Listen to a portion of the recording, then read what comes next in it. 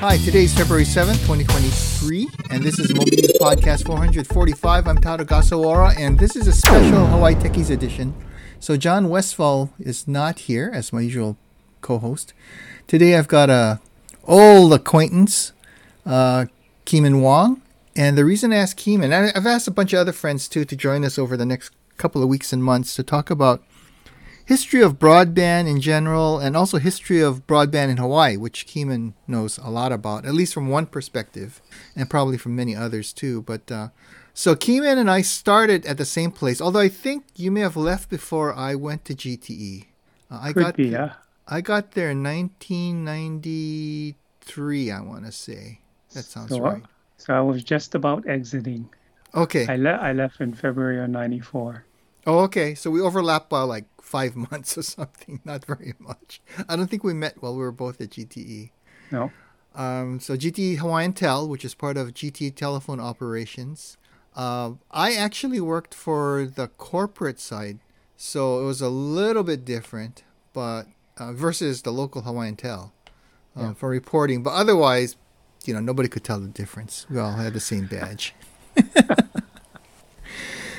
But from there we diverged. So I was at GTE for the remainder of that millennium, and until it became Verizon in 2001. Then my whole team got riffed, so that was not fun at all. And Keeman went on to what was at the time Oceanic Cable. Had Time Warner bought it yet, or was it still independent? Yeah, it was actually bought by Oceanic. Time Warner. Time Warner. A while ago. Oh, okay. Prior to your getting there. But I was working for the newly created Oceanic Communications, which turned to be a telecom provider. Yeah. Prior to that, Oceanic was strictly cable right. TV, and they touched it a little bit into internet, or at least broadband, what was broadband at that time. Yeah. Because it was a speedy. They were doing some experimental cable modem service with the DOE. Oh, I didn't know that. That was my predecessor at. Actually, this is a little between 94 or 95 and 99, because this is when I was what I call my second telecom days. I went from the GT Telecom to the Oceanic Telecom, and then to internet in 99. But internet was already started with my predecessor at Oceanic was Mike Meyer. The now, I think he's still CIO for HCC. Oh, I did not know that. Yeah, he was the original general manager of internet at Oceanic, and I did some projects with him when I was still at the telecom side of Oceanic. So it was interesting. It was the very start of the internet, at least for us. I'm sure there were things going on before that with UH and a number of other places, but I was still on dial-up. I still can remember the days of trying to download files from the few servers that there were available. Yep. And you were downloading a 1 meg or 2 meg file, and that would take all night. So you would dial up in late in the night and start the download and go to sleep. Yes, I remember. Hope it doesn't disconnect along the way. I remember those days. The youngsters nowadays, they're so spoiled, huh, Keeman? Yeah. Couple of megs, couple of gigs, sure, we're done. Many gigs nowadays. Yeah, we had to be patient, right? I mean, very patient. In fact, I should note, what I didn't note in my history is prior to that, at one point in the 1980s, I was at the university, work as a staff member at the University of Hawaii's IT group. And at the time, I had previously to that, I'd worked for the Naval Ocean Systems Center, and so I had negotiated with the Navy to allow us to dial into their dial-up to get UCP, Unix to Unix copy protocol, to get email and Usenet, news, text yeah. only, over dial-up. I think we were like at 9600 baud. I don't think we even we started at 2400 baud, so it was 2400 baud modem. So not even close to broadband. So yeah, I definitely remember those days. I had even slower than that. I started out with 300, Me too. 300, and then 1200 was. Yeah, I had a Hayes 300 smart modem for my TRS-80 Model 1. This was so long ago, and we're about the same age, so this was so long ago that there were no terminal emulation software, so I had to write one in 8080 assembler for the TRS-80. Or it had a Z80, but you could use the 8080 subset, which I had an assembler for. The very first computer I used was when I was working at GTE, and we started out, and you had a dumb green monitor with green green letters. Characters. Yeah, green characters. And then what was even worse than that was there weren't any dedicated printers. So the printer was actually a teletype machine. Oh yes. Linked up to the monitor, or the terminal. It was the terminal. And you would see the thing typing at whatever it typed at. I think it was 110 baud. Yeah, I don't even know it was that fast. It was pretty slow. You could hear it. Was it literally the old ASR 80 teletype machine with the huge keys that are like about 1 inch high off the keyboard? Yeah, big ones. And you could hear it. You hear the motor running on it, and it's the very first time. Yeah. And in fact, I think this predates your time at Oceanic Cable, but I found I think it's called, I'm going to go post a photo of it later, called the X Cipher box, which I think I bought through Oceanic. It was a one-way data. It was not a cable modem. It all you needed was cable TV. I think it sent it through, does cable have white space like TV signals? I don't know, but you must. Yeah, there's white space, but I don't know about that part.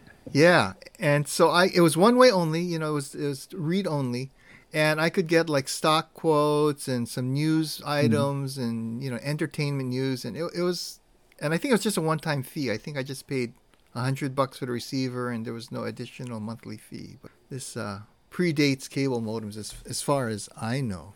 Yeah, that Oceanic was really good about trying all kind of neat stuff, all new stuff, and that was one of them.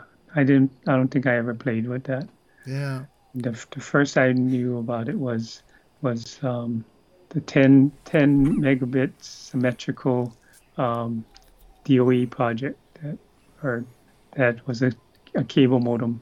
Oh wow, that was actually pretty advanced. Land City, I think it was made by a company called Land City. I remember that name, that brand, that company name. 10 megabits was a lot back then, because I think. Yeah. And in fact, that's one of the reasons I wanted to talk to you. I was trying to remember what kind of speeds we were getting, because I think even into the 2000s, maybe even 2010s, we're still like 3 down, 1 up, maybe not even that much. 3 down, 768 up. 2010. Let's see. So when I started Oceanic Cable as the second Roadrunner GM, that I think the speed of the internet was at 2 megs down. 2 megs down. Yeah. And I don't remember what the up was. Yeah, but not much. Yeah, slower, much slower. Much slower, but still way faster than an analog modem. It was probably like 128 up or something.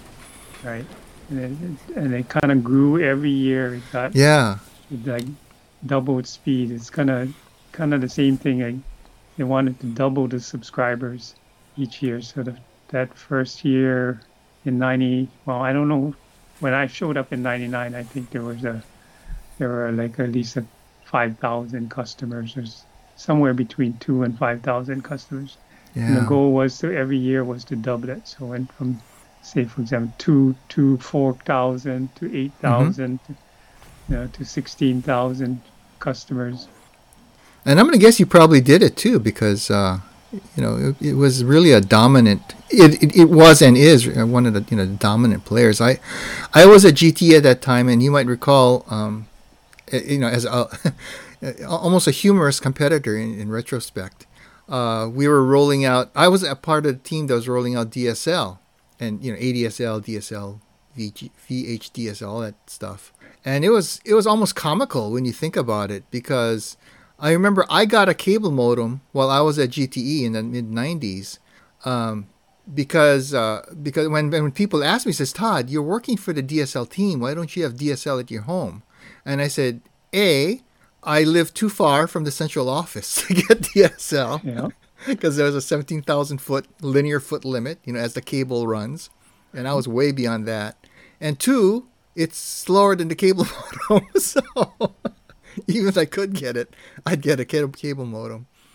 And so people kind of made a scrunchy face at me, go, oh well, whatever. Yeah, I actually, when I was still at GTE, worked on the kind of like the predecessor to DSL. It was DSL technology, but it was used to provide T1 service, which is 1.544 megabits per second, and the previous T1 service, you could only you would get 1.544, and it needed to have what's it called, a clear line. A line could not have any. Sorry, I don't know if you can hear the dog. Nah, no problem. Yeah, but the twisted pair could not have any what's called bridge taps, which is like a multiple pairs going off here and there, and you had to, if you wanted a T1, it had to be cleaned of bridge taps. Yeah. And so that took a long time. So if people who wanted that blazing speed of a T1, they would have to wait up to like 6 months to get a T1 service, because there had to be all this field work done to clear those bridge taps. Yep. And then DSL came along, and it had a way of dealing with the bridge taps, which the bridge taps actually caused echo, like a reflection off the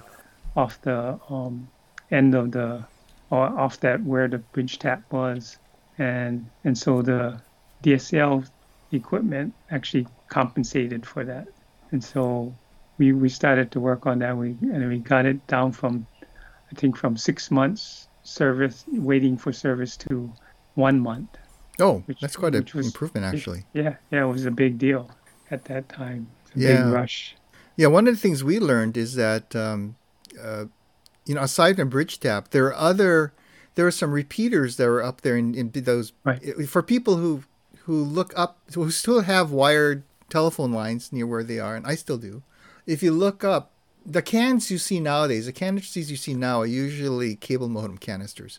But back then, a lot of them were telephone line cans with amplifiers, and those actually created noise that DSL couldn't, analog noise that DSL couldn't deal with in the line. So those had to be removed too. So yeah, GTE had to do a lot of removal of stuff to get DSL working, which is why it's really slow to deploy, in my opinion. And like I said, I'm still not sure I can get DSL at my home. I mean, not that I would want it, but because the distance to the CO hasn't changed. And I still can't get fiber to my home either, by the way, because I'm not exactly in the boonies, but from the point of view of technology, I am. I mean, I literally live only a couple of miles from you, I think, Keeman. And I think you have all of the modern amenities available to you should you choose to get it, but I do not. I've had cable modem for a long time, and there's actually Hointel fiber up on my street as well. Yeah. But and we skipped over it kind of, but there was also ISDN BRI, which I really, really wanted, but I couldn't afford because I think it was like $120 or $30 a month for one. It was allegedly 128 kbps, not megabits, 120. But really, as I recall, it was 256 channels and one 8K control channel. So really got 112 kbps maximum speed. Yeah. which was Yeah, still blazing back then. think you could, they would like bond, they would separate the two voice channels. It Yeah, was two separate voice channels, and then if you wanted to use it for data, you could have them together. yeah, And like you said, get 128. yeah. Allegedly. Yeah, yeah, yeah, yeah. I don't think I've ever played with that. Although for many years I had a ISDN phone on my desk, which sounded like the same thing, because I only used it for voice, so Yeah. I used it as a backup. Yeah, well, Yeah, the people who bought into it for the phone part of it, because it was also could, like you said, it could deliver voice. I think a lot of radio companies bought into ISD and BRI to do remotes because they could get quality control of their audio coming into them, right, right. which was not possible over normal telephone lines. Well, you actually could get a thing called a program circuit, which gave you a higher bandwidth Mm, for audio, yeah, but it was cheaper to do the ISDN line. yeah, and the endpoint equipment, the telephone handsets were pretty readily available, but pretty expensive too, as I recall. Right. I never had one. Although I think I played with one just for testing.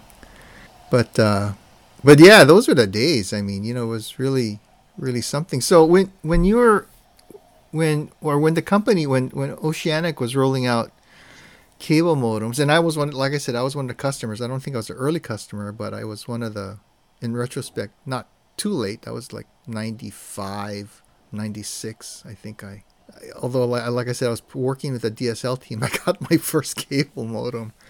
That's And pretty early actually, yeah, because I think the official launch for cable modem or Roadrunner, maybe not cable modem, but Roadrunner yeah.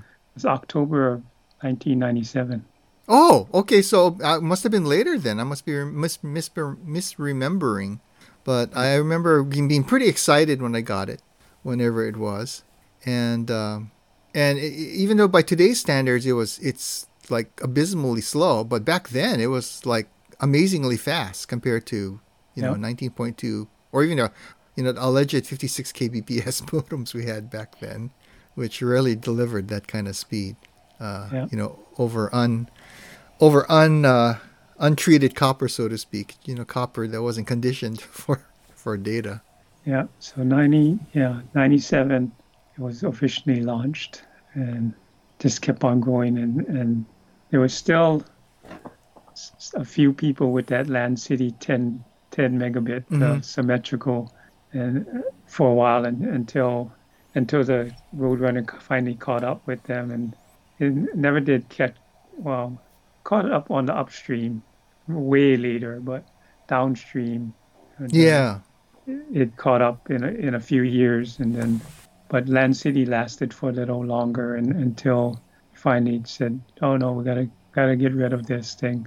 It's taking up too much of the spectrum on the coax, so that you have to take it out and use it for Roadrunner." yeah, yeah. But yeah, it just kept on growing, kept on its speed, and doubling its subscribers, and DOCSIS, which is the standard for the cable modem, continued to get better and better. It's now DOCSIS 3.1, and it's going to DOCSIS 4, which promises 10 gig with DOCSIS 4. Hmm. So it's DOCSIS 3.1 is I think two gig, Mm. even though you can't get 2 gig Hmm. service. But maybe one day there has to be a network done, configurations and things done to to get a bigger bandwidth for cable modem, which is continually happens. Yeah, yeah. I have to say I've been impressed by especially in the last, I guess, 10 or 15 years, the dramatic improvements have been made. I remember, like I said, I think back when I was first still working at the early days that I was working at the Department of Commerce and Consumer Affairs, for the cable TV division, as you might recall, Keeman. Right. Yep. I think at home I was getting 3 down, 1 up. And I remember being really excited when we got 5 down, 1 up, and then 10 down, maybe 1.5 or 3 up. Because by then we're seeing the early cloud services, and I was uploading photos and things like that for early cloud storage, which was really expensive back then. But I remember just seeing, wow, this is just so much faster. And I think when Google Photos became available, I don't remember what year, I want to say maybe 2010, 11, 12, somewhere around there. I decided to upload every photo and video I had ever recorded digitally up. It was about 60 gigabytes, I think. And it took a month.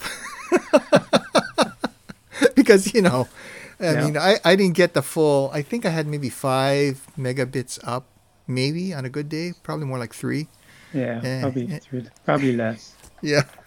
Because the up was always trailing. Yeah. Yeah. Those numbers all sound familiar now. 10, 10, 1, 5, 1, and 20 down. It's like those were every year they would kind of push it up a little bit, and as then the internet itself kind of was growing, and the use of stuff is.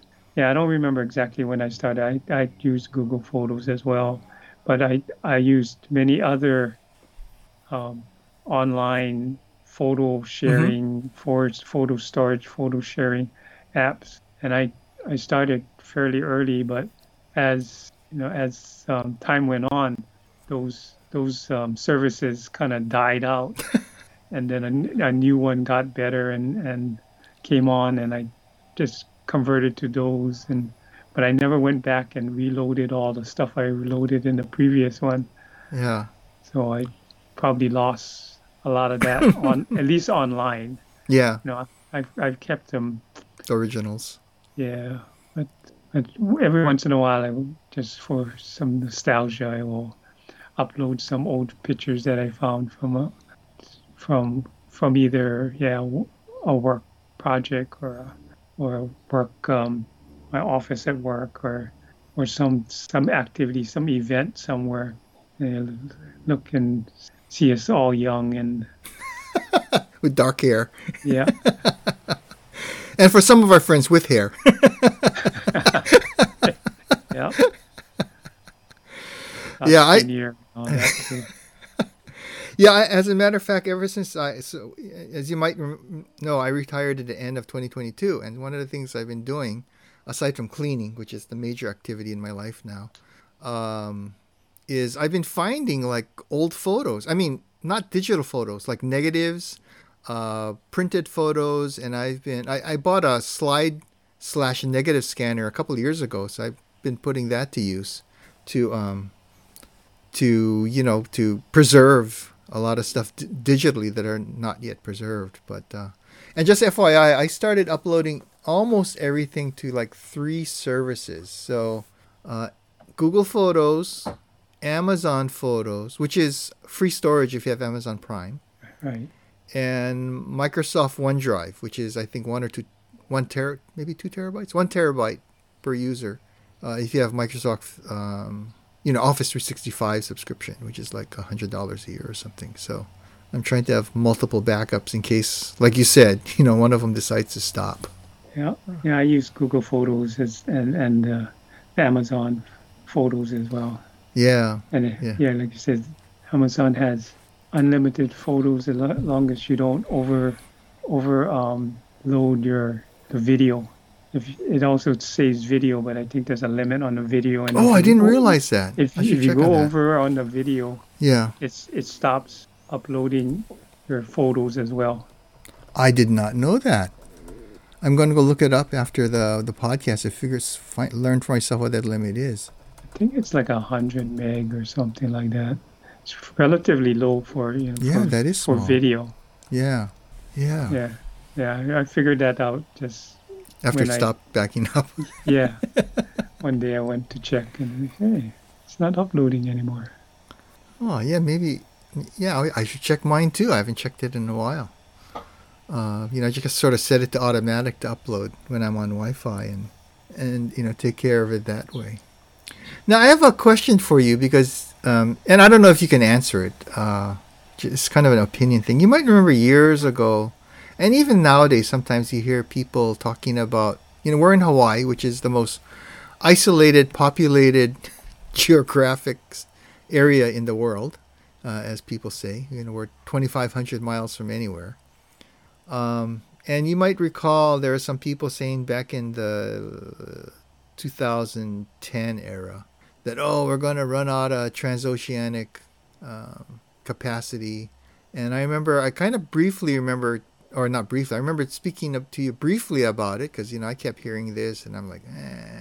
And I kept saying, but those guys, the lasers, they're so smart.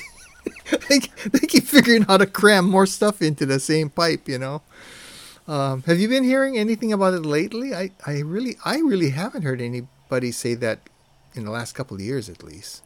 Yeah, there's always been discussion, and the last cable, Trans-Pacific cable, I think was landed 2017, 2018, somewhere along that, and it's the capacity that it has is amazing amount, but most of it just comes through here, right, and continues, mainland to the Far East and things like that. So, but yeah, there's always ongoing discussion about trying to get more, and we're gonna before it runs out, and or even because all these cables have a theoretical lifespan. Yes.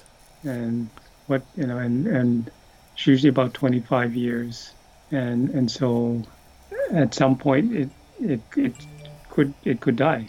Especially Trans-Pacific cables, which have repeaters, and it's maybe that's more susceptible to dying or than the actual fiber itself. Yeah, that makes sense. And I think AT&T retired one of their very early undersea cables to Hawaii. Like years and years ago. And I think University of Hawaii was able to get ownership of it, and they have like undersea observatories, so to speak, to monitor fish life or sea life, I should say, not fish life, sea life and other things for scientific research. So yeah, there's probably a number of Trans-Pacific cables that have been retired. The very first one was actually not even fiber, right? Yeah. It was actually coax. Yeah. And that one landed in Hanauma Bay. Yeah. Which you couldn't get anywhere close to Hanauma Bay if you wanted to right now with a cable. Yeah, for sure. But I don't know how that was called Hawaii 1, HAW 1. And I know that one for sure is not in service, and all the rest, HAW 2, 3, 4, 5. I think there were 5 of them before there are other cables they named after that, but I don't know how many of those are still in service. Probably, at least HAW 2 or 3 probably are off by now. And yeah, and like you said, they repurposed it to do some putting sensors down there and doing a number of things. There's actually still a project at or a team at UH that is working on that, and they want to actually, if possible, put sensors on other cables that are still working, mm-hmm. and using it to pick up all kind of things, like you said, seismic as well as monitoring fish, all kind of temperature and all kind of other things. Yeah, as a matter of fact, I think the retired AT&T cable, I think there might be a webcam you can actually look at. I'll go look that up and put it in our show notes if I can find it. I'm just going to look for webcam on retired AT&T cable. Okay, got a note to myself to go look for that. And that would be interesting if it's must have had a because if it's down on the cable actually is on the Right. seabed. They'd need infrared or something. Yeah, Yeah. which means you still need power. Yeah. Maybe they're using wave motion or something. But I thought I remember reading something like that. Or maybe it's, tethered up higher from the cable or something. Oh, could be. Yeah. Yeah. I don't remember. But I do remember somebody, might have been Brian Chi or somebody. But Yeah. who I Yeah. think you probably know. Who was working on that project at one point before he retired. Yeah. He's in Florida somewhere. Right. Right. So as we moved into the 2000s and broadband became more accessible, did you by that time, like, how many? I don't know if you can even say how many, but I know there were like probably tens, if not hundreds of thousands of customers by the time we hit like maybe 2010, probably, if I had to guess. 2010. Yeah, I can't remember the days kind of and the years kind of I hear you. blend already. I hear you. When we're talking nowadays, about 400,000, 500,000 Yeah. internet customers or subscribers, and it's been growing steadily throughout all the years. I mean, I remember going way back, and I don't know if you remember him, Don Carroll, who I was the president of Oceanic, the I never first. met him, but I remember the name. Yeah. Yeah. So when I started at Roadrunner, I remember having a discussion with Don, and he asked me a question. At that point, there were probably 300,000 cable TV customers, and Mm-hmm. maybe 1,000 or 2,000 cable modem customers. And I remember him asking, "Do you think people will buy this stuff, this cable modem stuff?" And way back then, I tell him, "Yeah, I think so. I think he'll catch on." And I don't know exactly which year it turned out to be, but in the cable modem kept on growing and cable TV kept on going down, and at some point in time, it actually crossed over the line where there were more cable modem customers than cable TV customers. Oh, interesting. And by that you mean like cable modem only? They literally didn't have cable TV. They're just So subscribing they to. might have had both, Oh, okay. but the total number of cable modem customers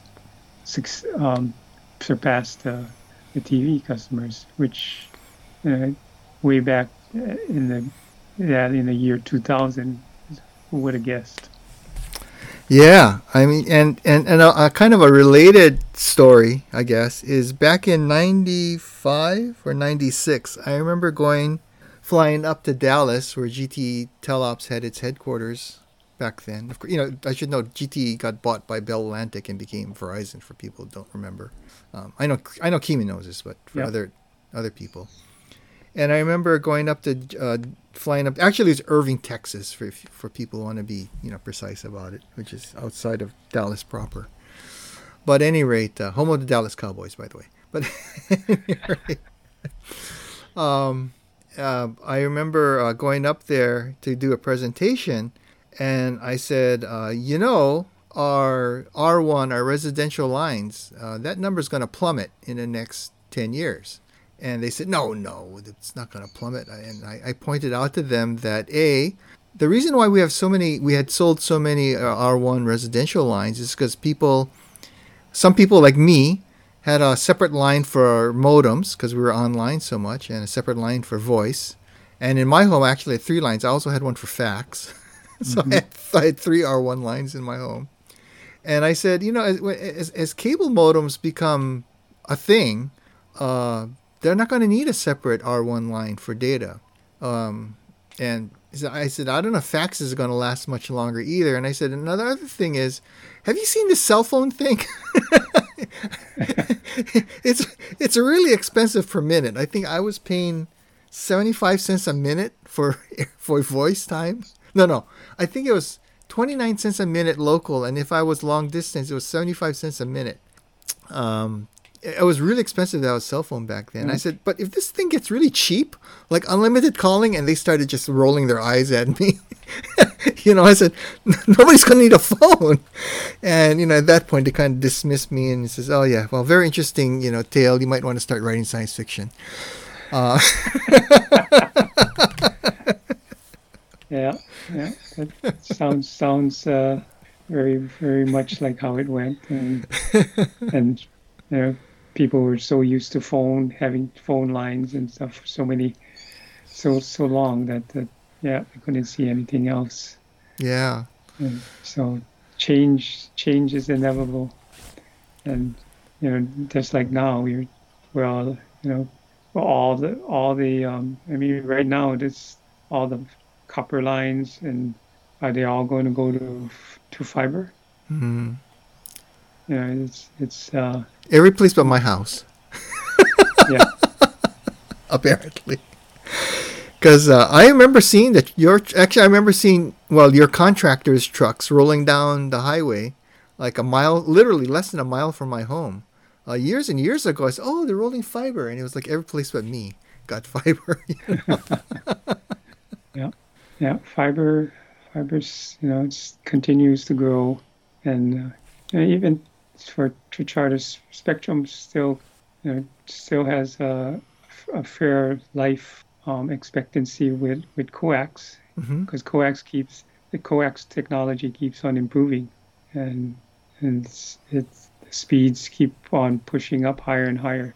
That they're changing the network to make it more symmetrical as well. So that's going to take a long time, but maybe it won't take that long.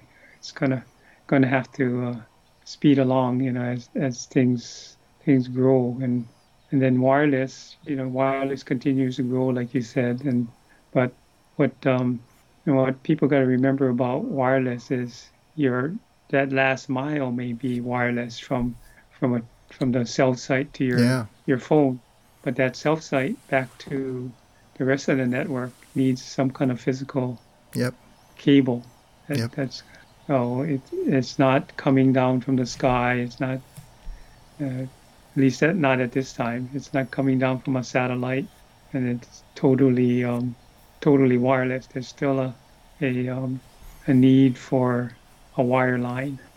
Yep. Whether it be a coax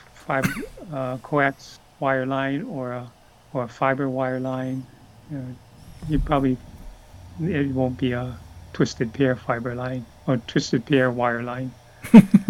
That's probably going out already. Except my house. Yeah.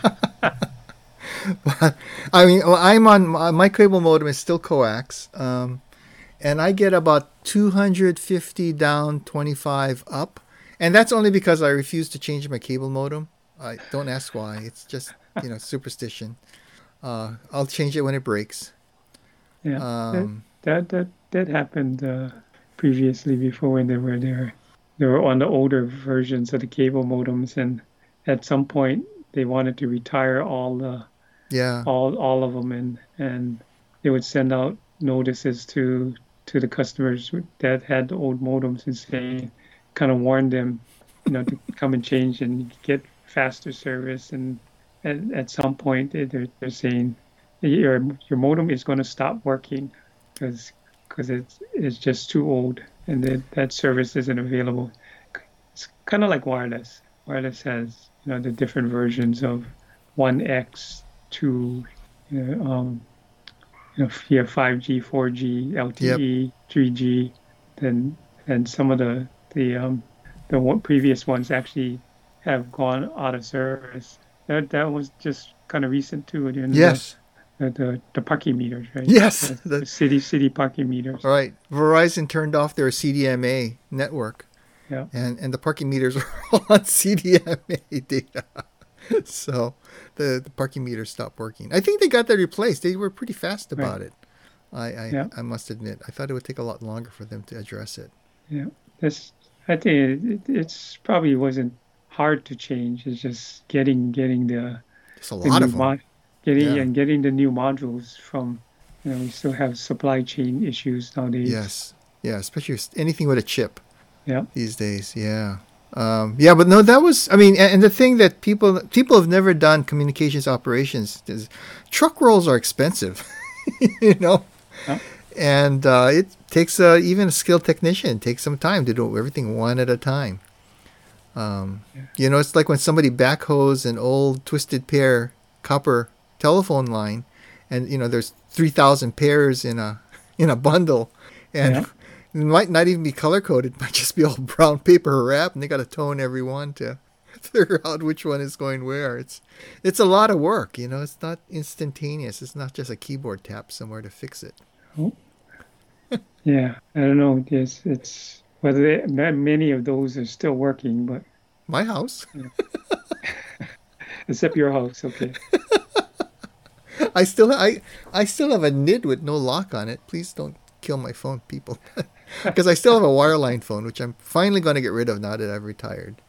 And But yeah, you I've can still port got it. it. Huh? You import it to your cell phone. No, because all I get is a spam calls. You know, like your car warranty is expired. Yeah, it expired like 10 years ago, but whatever. uh, yeah, I literally get only spam calls, including the infamous. If you NPR did a story on it years ago, I just started getting them again. Actually, on my cell phone is the calls that are in Mandarin, and they're threatening you with deportation and things unless you send money to a certain place. And Google Translate is great for translating this foreign language spam, or at least languages I don't speak. But for sure, for sure. Yeah. The good old days. Yeah, well, and it is pretty amazing. I mean, some days, when I'm sort of tapping my finger waiting for like something to download, like I'm waiting like a whole minute. you know, I think back, and as I've been going through my stuff, what I call my home archaeological dig, and I've been finding things like that with that one-way express box from Oceanic Cable, and other gear. It's just amazing how far we've progressed in broadband, at least for those of us who are fortunate to have it. And I should know that I did some of the broadband mapping stuff when I was at the Department of Commerce and Consumer Affairs. And there's still a lot of populated areas in Hawaii, mostly in rural areas, that still don't have really any wired broadband. And some of them didn't even have, wireless. I know there's some places in the Big Island that people couldn't get any wireline broadband, and they could barely get wireless data.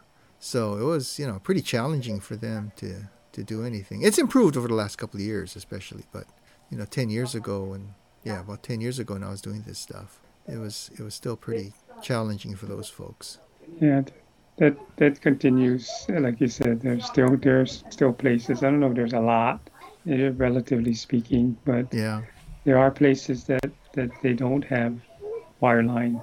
They might have wireless, and or they might have some places have satellite communications, but hopefully one day they will have better service. And Yeah.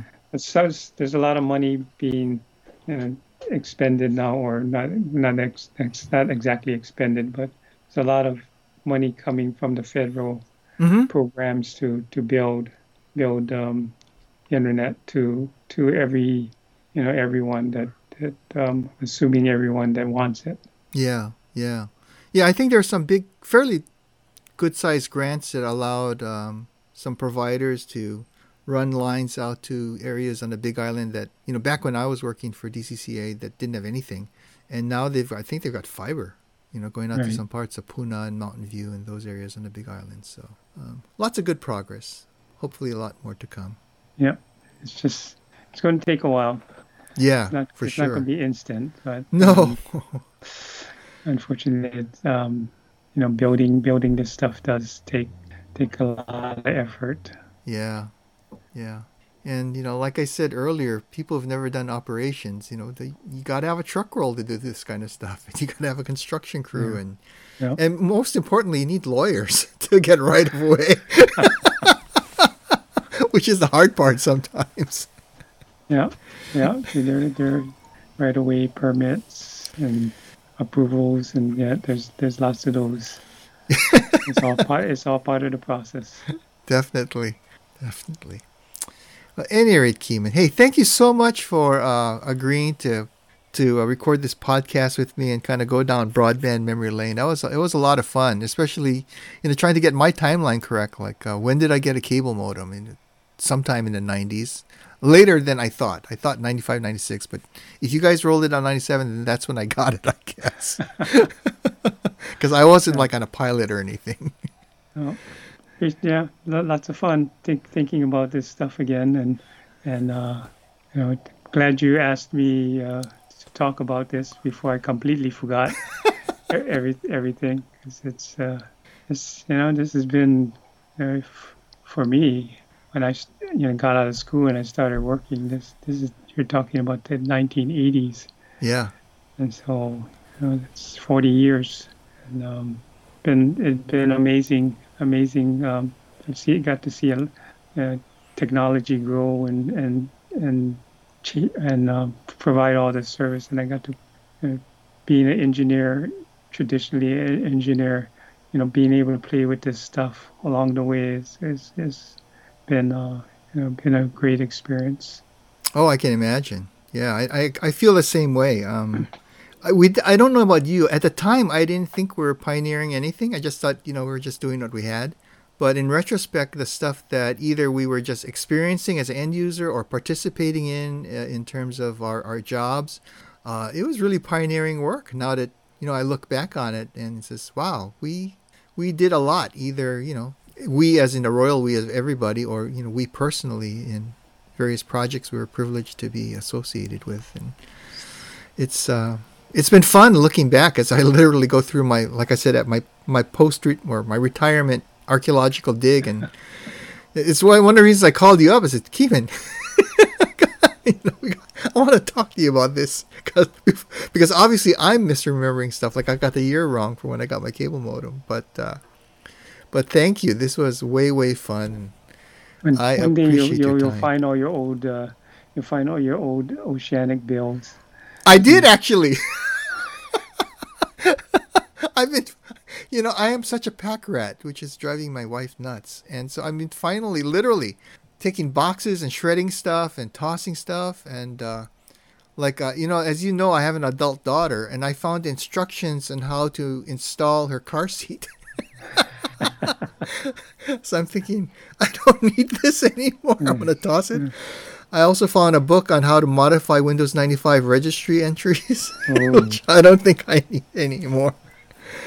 So, lots of fun stuff like that are going out into the shredder or simply being tossed out because nobody would want the book, even for free. Yeah, I found Roadrunner manuals and things. But I just kept it for old time's sake and seeing that, and it had the nice graphics and things. But no more. Don't need them. We're never going to use those things anymore. Yep. Anyway, this has been Mobile Views Podcast 445, the Hawaii Techies edition with, like I said, my old acquaintance Keeman Wong, in our parallel but similar track record through our careers. So thank you, Keeman.